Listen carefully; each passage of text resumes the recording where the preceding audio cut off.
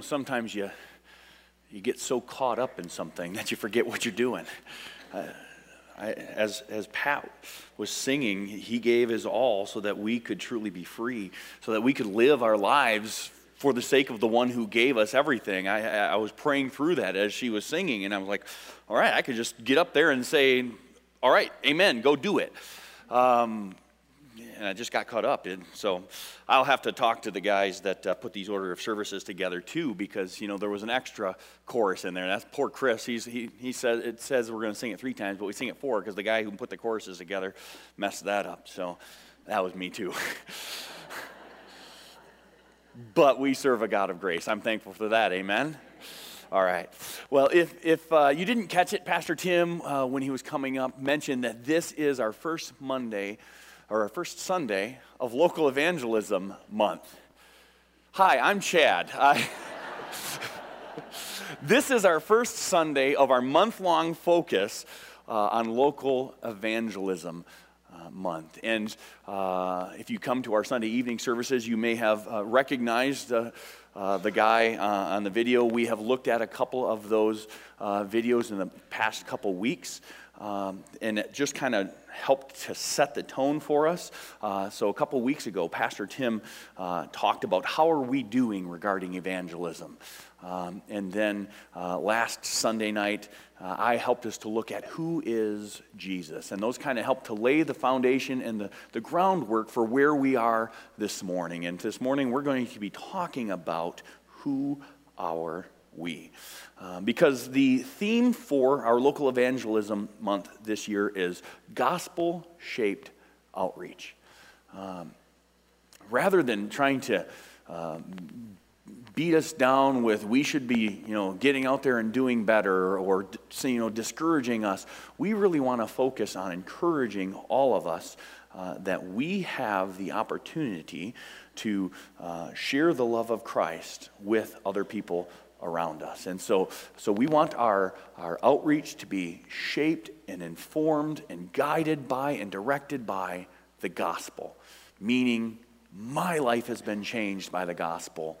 And because I know God can do that, that should compel us to get out there and share with others. So that's what we're going to be looking at for this month-long focus on local evangelism. And our hope is that it will encourage us that not only is this possible for us to do in our daily lives, but this is what God would have and desire for us. The first point that I want us to think about this morning is our video talked about missions a lot. So we're going to look at, just briefly, evangelism and missions. It's important to remind ourselves the difference between evangelism and missions.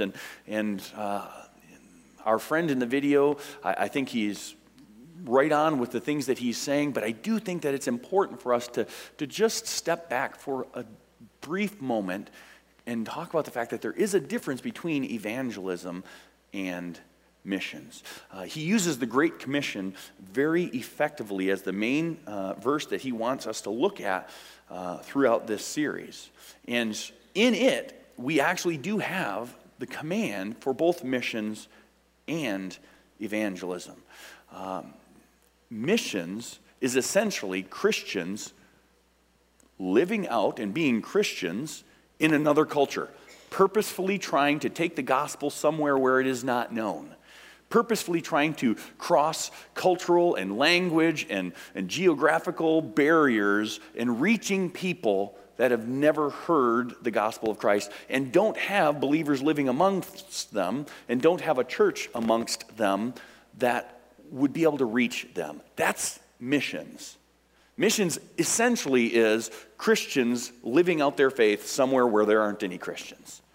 And so the Great Commission gives us a beautiful look at the fact that we should be passionate about missions and evangelism. See, sometimes people think that it's verses. So I want us to compare verses or and, because as Christians, we need to be passionate about both. And here at First Baptist Church, we are passionate about missions, about taking the name of Christ to the ends of the earth. But we need to be equally as passionate about taking the gospel message to the end of our block, to the end of our school hallway, to the end of our work cubicles, to the end of wherever we are here in this community. And I like how pastor and theologian D.A. Carson deals with this passage of Scripture, reminding us that it isn't only about missions. And perhaps it's D.A. Carson's, liberal use of sarcasm that connects with me so much. But regarding this dichotomy of missions and evangelism, especially here in Matthew 28 of the Great Commission, D.A. Carson says this. He says, the Great Commission does not record Jesus saying to the apostles and teaching them to obey everything I have commanded you, except for this commandment to make disciples. Keep their grubby hands off that one, since it belongs only to you, my dear apostles.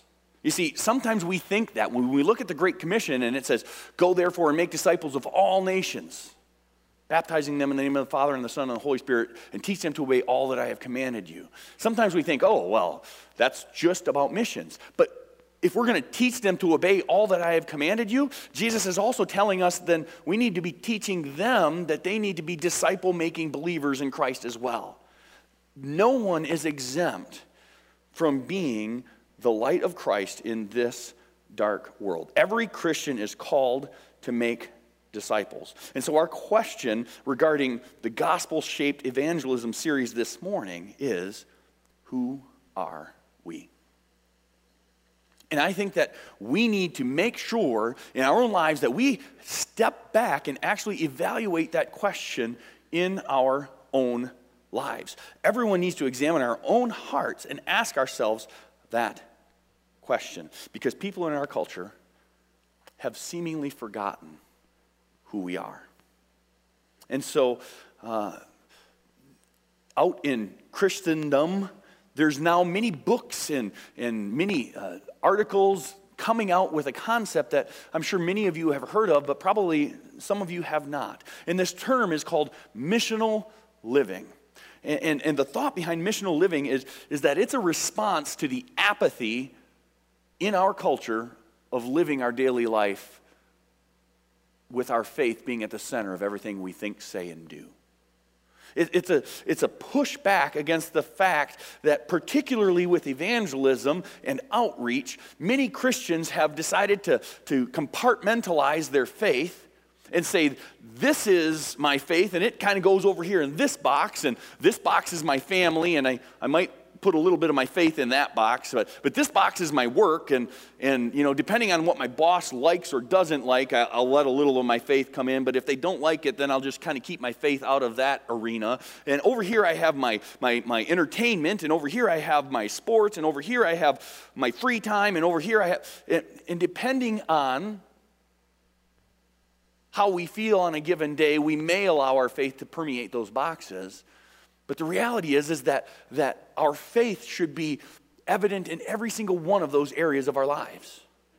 And so missional living tells us or compels us to go back to the concept that Eric brought up in the video, and we'll talk about this a little bit later, but Eric said, when we believe the gospel, we want to tell people the gospel. Missional living is simply categorized as that. When we believe the gospel, and I know the power of the gospel in my life, I should want to tell other people about that gospel.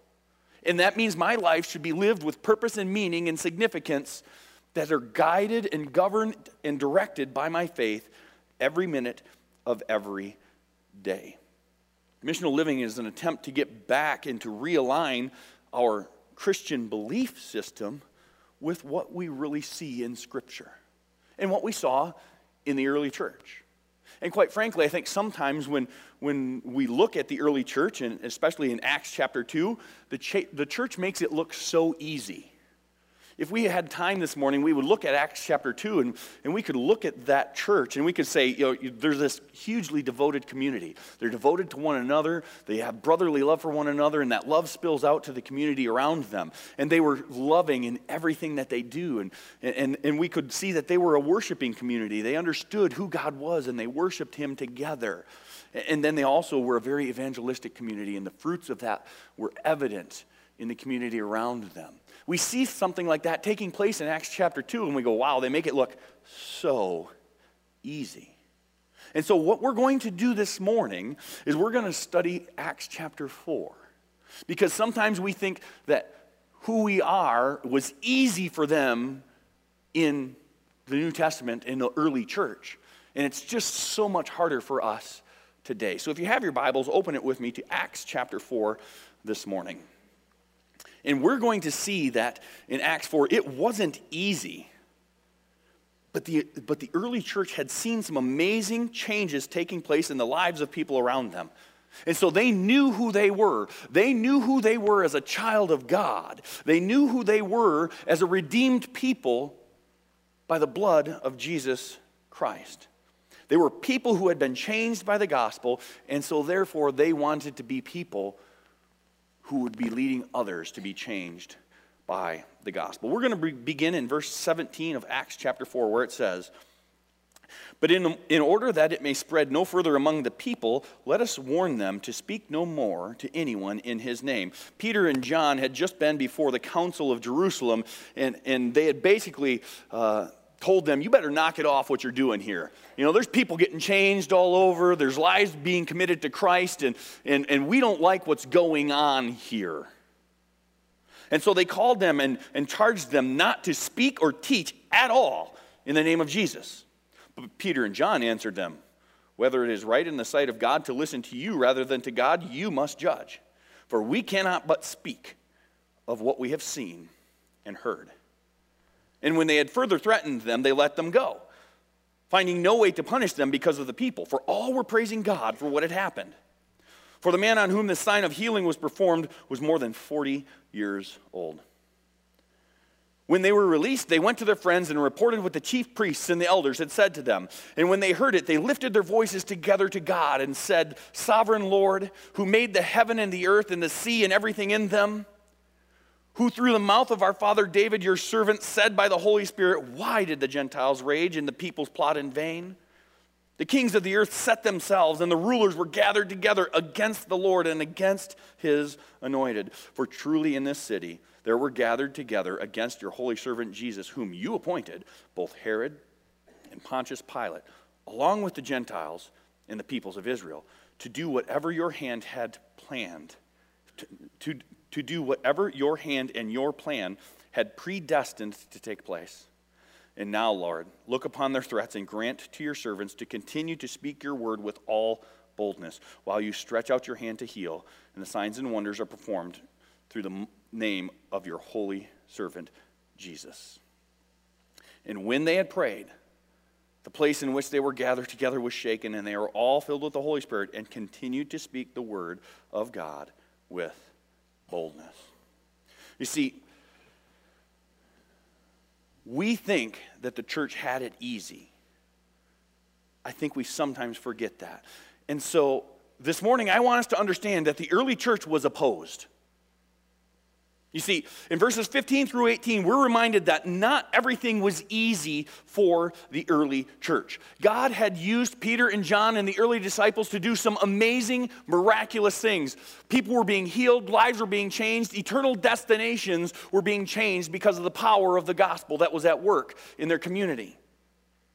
And the Jerusalem council said, we don't like this. This gospel message seems to be having such an impact and having such a powerful effect on our community. That's beyond our control, and we want to be in control of this, and we know nothing of this power of the gospel to save and to change lives. And so they were not content with it, and they were setting themselves up to be in complete opposition to the gospel message that Peter and John and the early disciples were proclaiming. And when we see this kind of opposition, it's so important for us to remember that Peter and John were not handling this in their own strength. We love to quote Acts 1:8, "But you will receive power when the Holy Spirit has come upon you, and you will be my witnesses in Judea and Samaria and to the ends of the earth." We love to quote that passage of Scripture and talk about how that means that we're supposed to be Christians right here where we've been placed, in Judea and Samaria and to the ends of the earth. But we forget the fact that there was a reason they needed the Holy Spirit. That verse tells us that they will receive power, not because of who they are. They will receive power when the Holy Spirit comes on them, because it's the Spirit of God that changes hearts and lives. And it's the Spirit of God that helps us to face the trials and the tribulation and the difficulty that we're going to face in the world around us. They needed the Holy Spirit to accomplish the great things and the power of the gospel permeating their culture. And it's not any different for us today than it was then. We need the Holy Spirit in our lives just as they do. And thankfully, everyone who calls upon the name of the Lord will be saved. The gospel message saves all who call on the name of Christ. And when we receive Christ, we get all of the Holy Spirit that we will ever need to face the kinds of difficulties that we might endure in our daily lives. You see, they faced a culture and leaders who were actively opposed to the message of the gospel. That's what they were facing. And I think sometimes we think only the American church has a government that's opposed to the gospel message. Sometimes we think only the American church faces jobs where they are trying to weed out the gospel. I think we think sometimes only the American church has a school system that wants to eliminate the Bible from our school system. But anywhere in the world where there is darkness, the gospel message will face persecution and opposition. And so we've made excuses to ourselves, and we say, oh, well, no one wants to listen, and no one wants to hear that, and nobody wants me to get too preachy with them, and nobody's really interested, because if they were interested, they would come and ask me about the gospel. So we make all kinds of excuses for ourselves, and we give ourselves all kinds of reasons to not share the gospel. But we don't face the kind of persecution that they were. Verse 18, we see again that they called them and charged them not to speak or teach at all in the name of Jesus. I haven't faced that in my life. Maybe you have. But if we're living for the gospel, we will be opposed, just like the early church was opposed. And we shouldn't be surprised by it, because they're not opposed to us. They're opposed to the message of Christ, which brings salvation. But for these disciples and for that early church, that opposition wasn't enough to stop them from being outspoken. The opposition wasn't enough to quiet them. They said, "For we cannot but speak." We can't help it. They were so compelled by the life-changing message of the gospel that had affected their lives that they said, "We can't help but to speak." Oh, if we would have that same kind of passion in our lives. If we would be so compelled by the gospel that we would say, "Lord, I can't even help but speak about your goodness, your grace, and your mercy, and the power of Christ that changed my life." Oh, how my life would be different if every word that came out of my mouth was permeated by the desire to please the Lord and to proclaim his gospel message. They couldn't help but tell everyone what they had heard. And I mentioned earlier that this video, the statement that says, when we believe the gospel, we want to tell people the gospel. Perhaps a better way to think about it is this: when we remember how we've been changed by the power of the gospel, we want to share the gospel. And so this morning, I want to compel each and every one of us to dwell on your own life. How has your life been changed by the power of the gospel? I can tell you my life has been night and day different. I shudder to think about what my life would be like without Christ. And I think sometimes we get cruising along in our lives and we forget about that. We forget about the wretched sinner that I am. You forget about the wretched sinner that you are. And we forget about what our lives might look like were it not for Christ.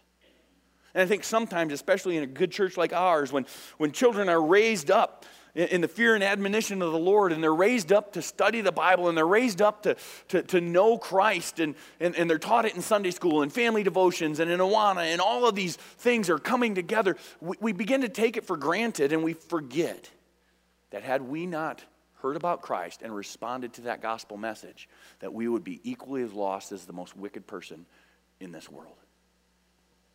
We need to remember that Christ has changed us. When we remember how we've been changed by the power of the gospel, we will be compelled to say, we can't help but speak for all that Christ has done for me. And it's important for us to remember that these outspoken disciples in the early church, what they were doing wasn't taking place in a spiritual vacuum. Look at the first part of verse 21 when it says, and when they had further threatened them, so they threatened them, they said, keep your mouth shut. That wasn't enough. And then they came back and they said, all right, I don't think they're getting it. So when they had further threatened them, because they were going to be sending them on their way, they knew there was nothing they could do to stop them. You see, they were continuing to put pressure on them. It's not like this was a one and done kind of thing. But, it boils down to this. Their outspokenness had a huge impact in the community around them. The second part of verse 21 tells us what that impact looked like. The people around them wanted to know the God that these men served. Ultimately, that is what took place. The council let them go, finding no way to punish them because all the people were praising God for what had happened. Their outspoken nature and the events that were taking place all caused others to go, man, their God is amazing. And that's what the gospel ultimately does. The gospel not only saves people, but even people around who are not coming to know Christ as Savior are compelled to say there is just something miraculous going on there. The church should be a community of people that reflect the supernatural power of God in such a way that everyone around us will say, their God is an amazing God. Look at the way that they love one another. Look at the way that they care for the needs of one another. Look at the way that they love people in the community and reach out to those that are in need. Look at the way that their lives are different. And so ultimately they're released because of the testimony of the gospel in their lives. And so when they're released, the first thing they go is they go out and they celebrate. No, that's probably what Chad would do. But they go out and they share with their friends. And they say, praise God, let's have a prayer meeting. This is amazing what God has done. They go immediately, in verse 23, we see that upon their release, they immediately go and testify and pray together with their body of believers. You see, the body of Christ, this church, should be a source of encouragement and prayer for one another regarding these things. This church must be a source of encouragement and prayer regarding reaching out to the lost around us. Because if there are people in our congregation who are trying to reach out with the gospel, they are facing opposition. And we should be encouraging one another and praying for one another. And we see that when Peter and John are dismissed, they immediately go to their prayer warriors. They immediately go to those that have been encouraging them. They immediately go to those who have been helping to meet their needs when they are in prison. See, this prayer that they pray ultimately demonstrates their love for one another, their commitment to one another, their dependence upon one another. But more importantly, you cannot miss this, that their prayer is a beautiful crying out to God for Him to do what only God can do. It's a crying out to God to do what only God can do. In fact, their prayer demonstrates their complete faith in God. They say, and now, Lord, look upon their threats. Like they get released from the Jerusalem council, and now, Lord, look upon their threats. And in Chad's mind, look upon their threats and wipe them out.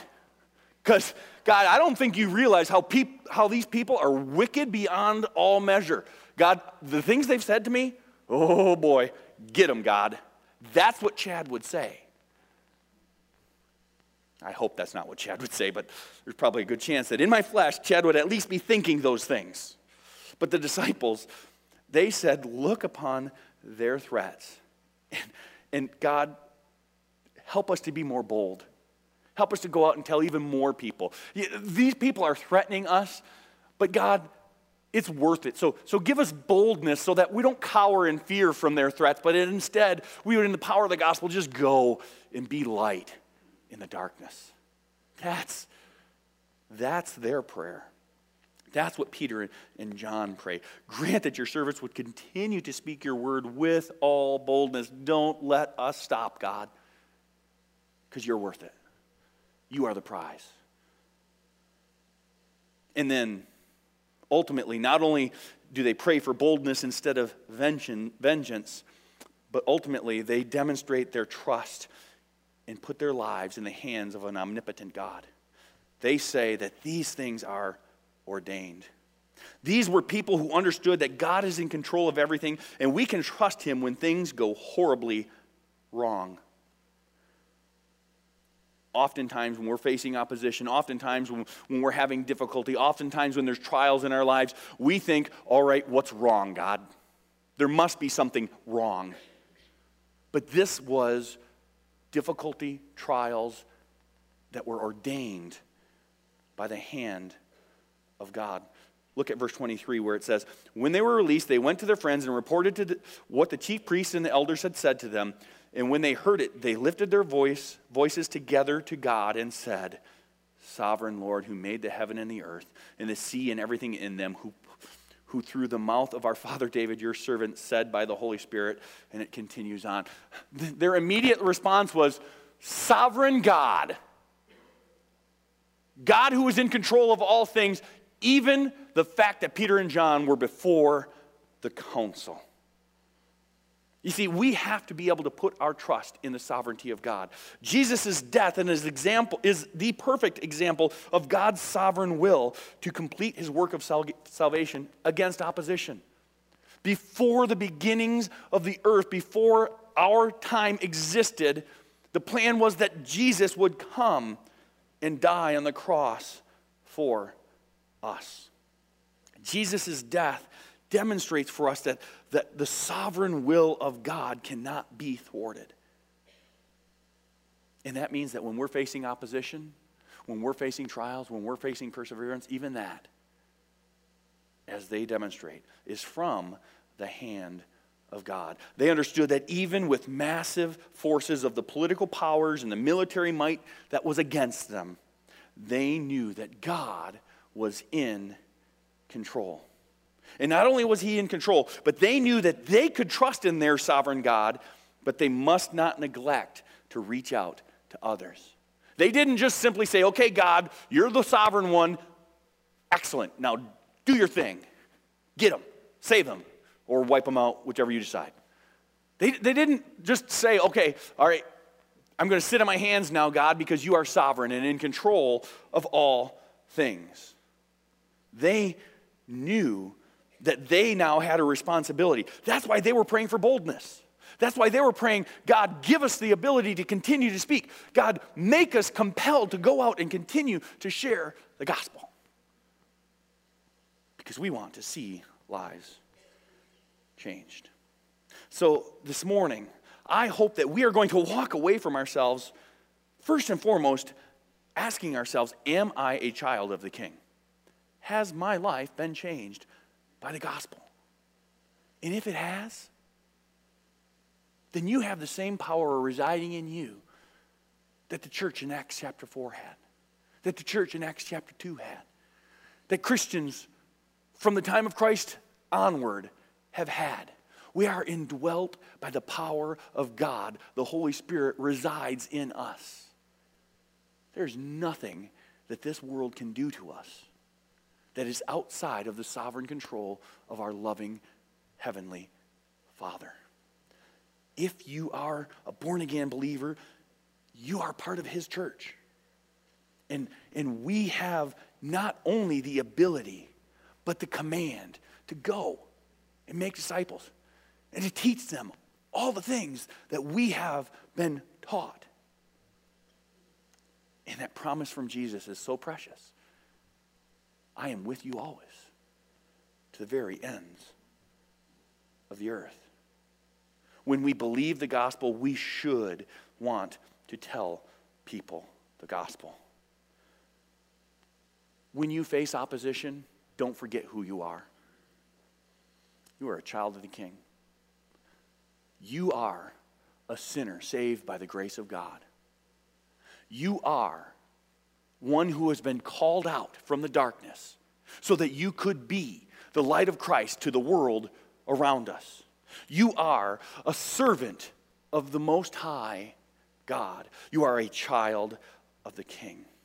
So we must go out there and serve him like the outspoken messengers that he has designed us and compelled us to be. My hope here this morning is that you will know you are a child of the King and that you will go and serve your King.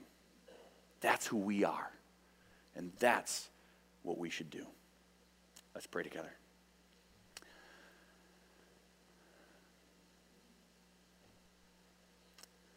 Oh, Father, I pray for each and every one of us here this morning that you would help us to be mindful of the gospel. The gospel that takes us from the kingdom of darkness to your glorious kingdom of light. Your gospel that gives us the power to live a life that is pleasing to you, that we could never do on our own. It is your gospel that causes us to be adopted as sons and daughters. It is your gospel that gives us the ability to live each and every day of our lives for your honor and for your glory.